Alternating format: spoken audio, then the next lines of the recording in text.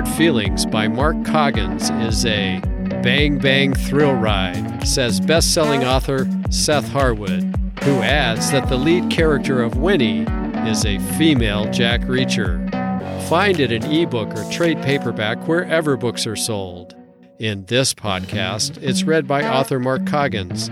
Learn more about Mark and his other novels at markcoggins.com.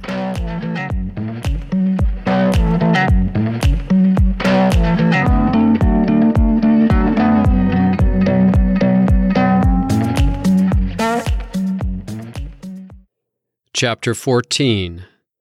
Winnie.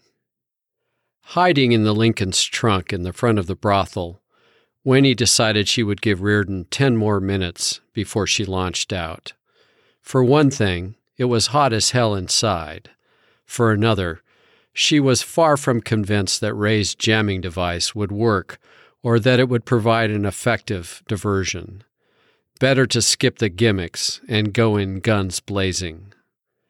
A muted chime from the gizmo in her pocket put an end to her contingency planning. She let go of the rope tied to the trunk lid and watched it hinge open. Reardon hadn't thought of a clever way to allow her to unlock the trunk from the inside, so he'd simply removed the latch.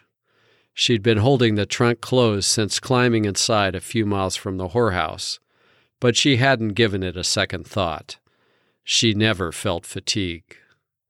She grabbed the sawed-off pump action and clambered out.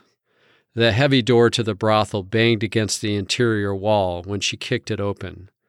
The only people in the front room were a bartender with garters on his arms and a troglodyte in black jeans standing by the bar, shooting the breeze with him. The guy in the jeans looked like a bouncer, but it didn't matter. She'd already decided that it was open season on any male in the place. If they weren't working for the winemaker, they were raping women forced into sexual slavery. She leveled the sawed-off at him and blasted away. The shot caught him square under the arm as he turned to look at her. He grabbed the lacerated flesh above his heart and crumpled to the floor, his head conking the polished brass footrail as he landed. Winnie jacked out the expended shell and immediately aimed the shotgun at the bartender. Her first shot vaporized the liquor bottles on the wall as he ducked for cover. Her second splintered the polished oak countertop. "It's her!" he shouted from his hiding place. "Watch out!" She couldn't tell if he was warning someone nearby or yelling into a cell phone or radio. She had no time to ponder the issue because in the next moment, the oily black barrel of a handgun poked around the bar to belch 2 slugs. She dove behind a wingback chair and chanced to look from the side. She saw the bartender pop up and scurry down a hallway, holding his finger to a Bluetooth earpiece. She sprinted after him. He darted into a room on the left, and almost immediately there were more shots. She heard Reardon call her name as she ran headlong through the doorway. The bartender was emptying his revolver at a huddled mass beneath the canopy bed. Her shotgun boomed, and she decoupaged his brains onto the rear wall. She strode past the ruined corpse, bending down to take in the scene under the bed.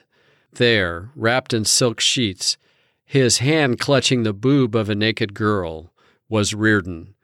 She knew the clown would have found a way to take advantage of the situation. She unholstered one of the Glocks and slid it along the floor.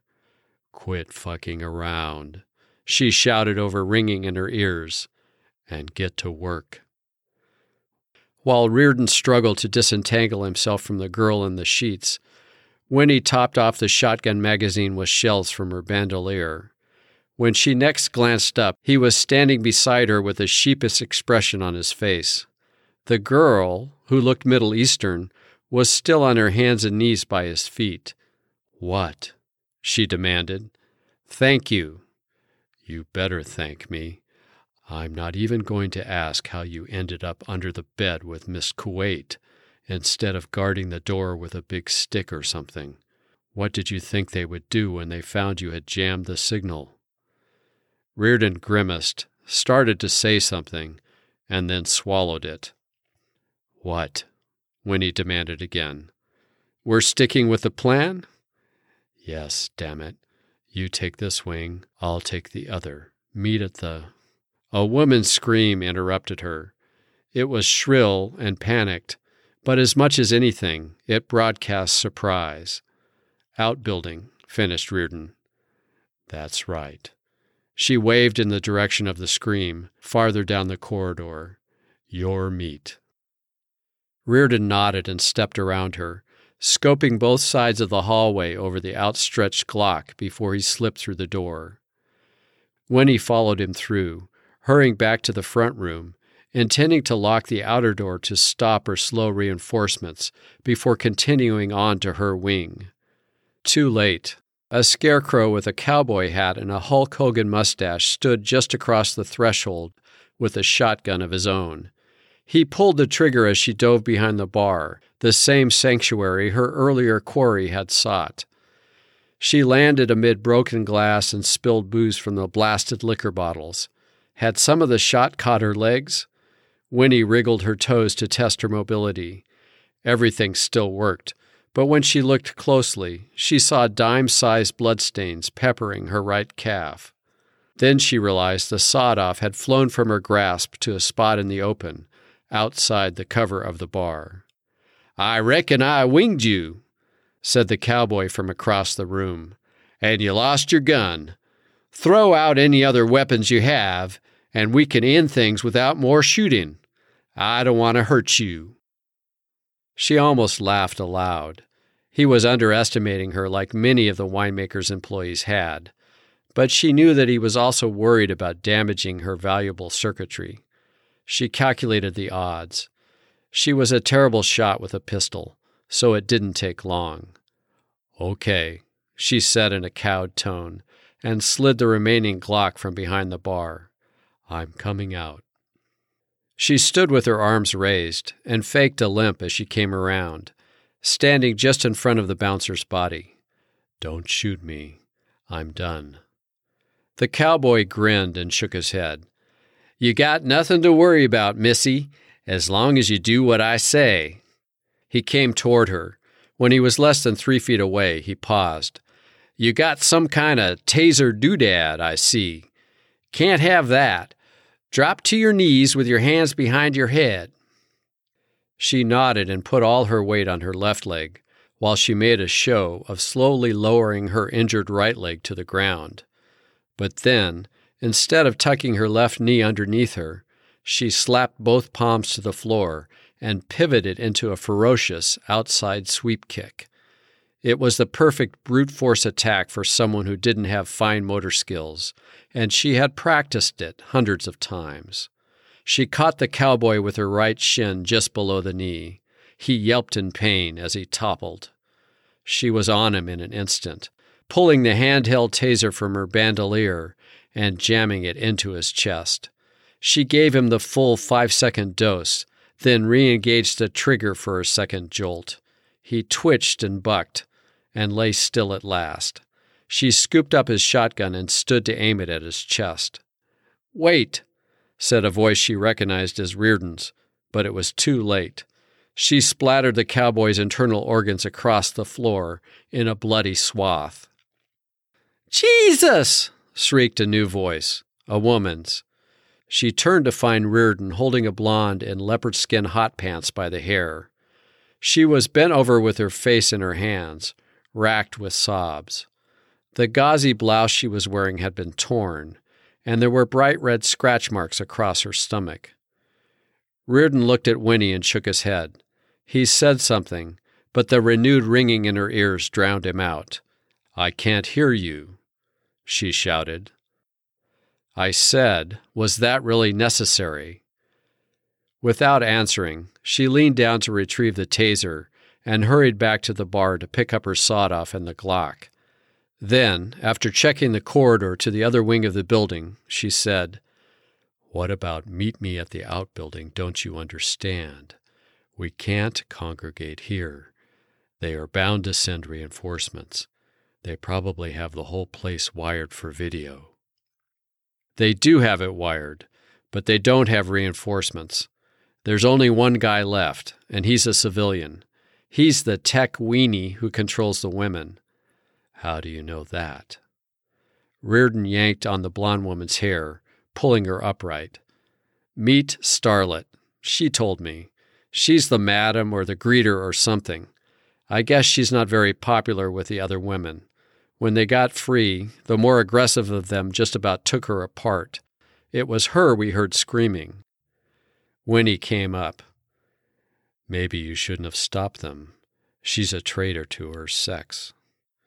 Reardon cleared his throat. Let's stay focused on the winemaker.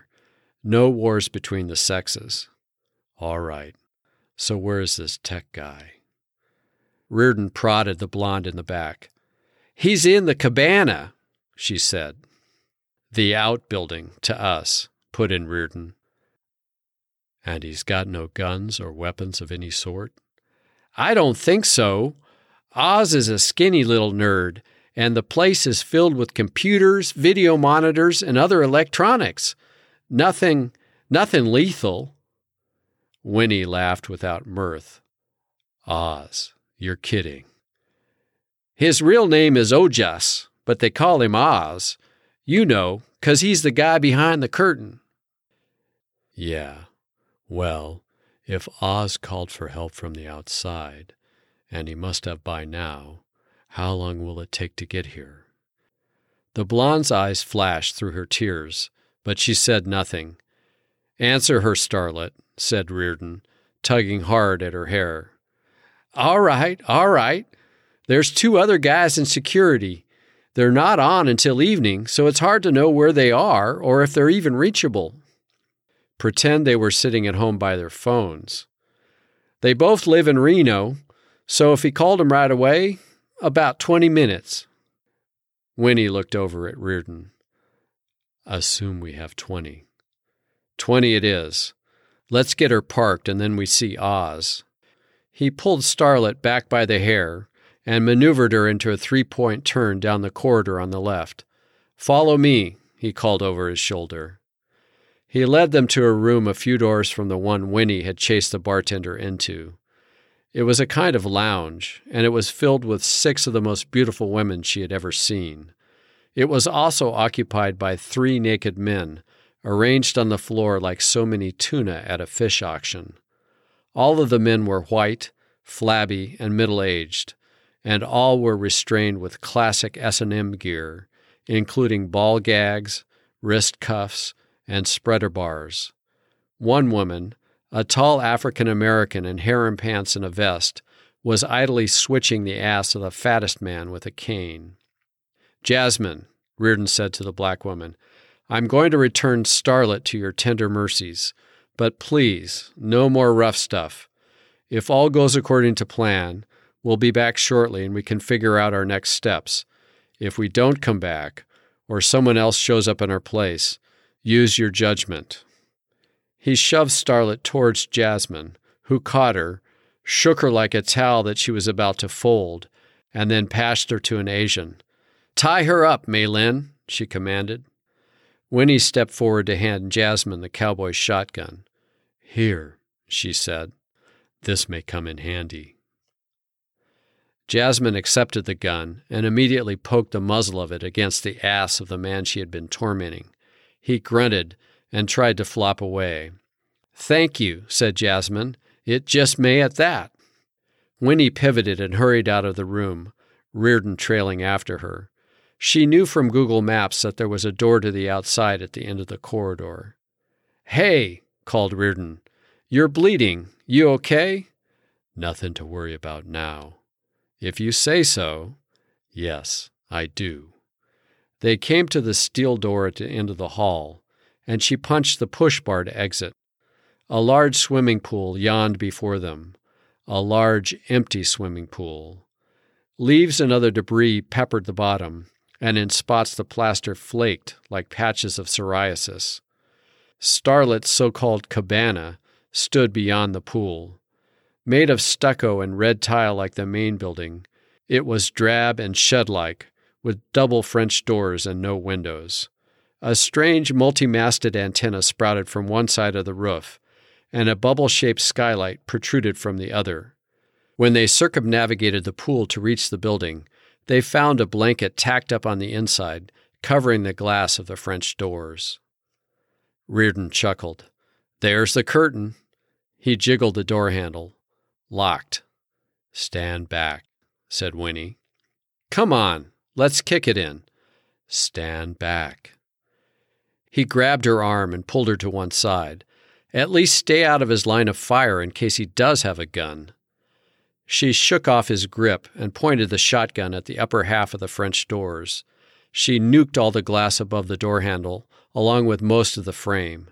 The blanket hung in tatters. "You've got 10 seconds to come out of there, Oz," she shouted. "I'm coming, you freak!"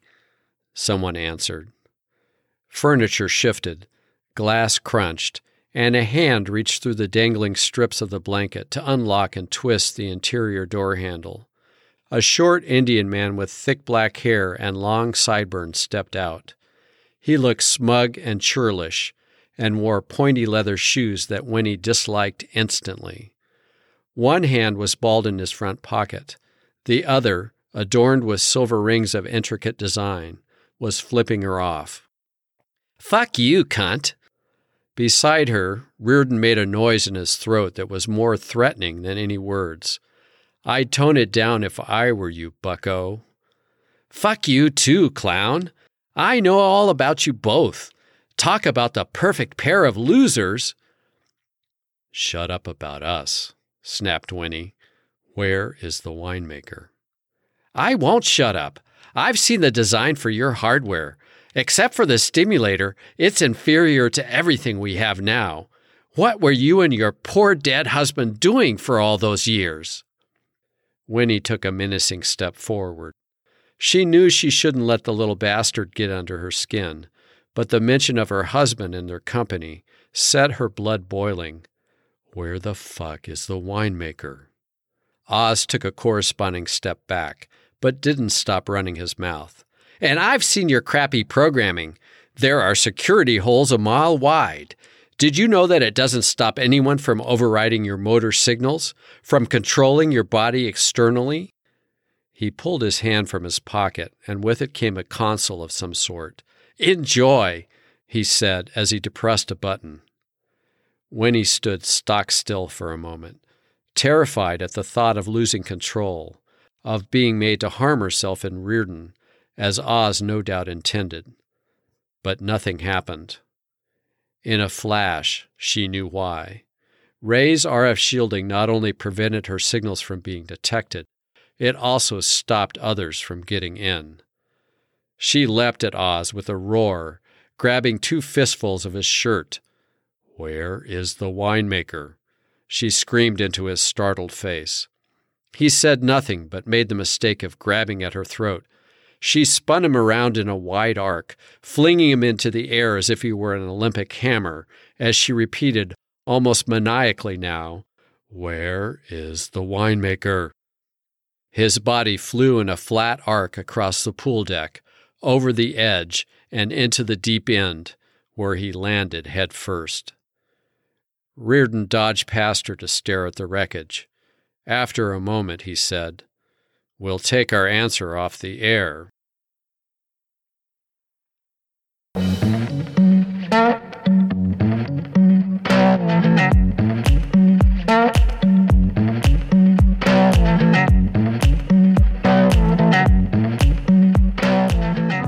You have been listening to No Hard Feelings, a finalist for the Forward Reviews Book of the Year Award.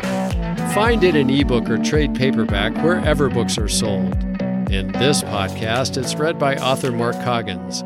Learn more about Mark and his other novels at markcoggins.com.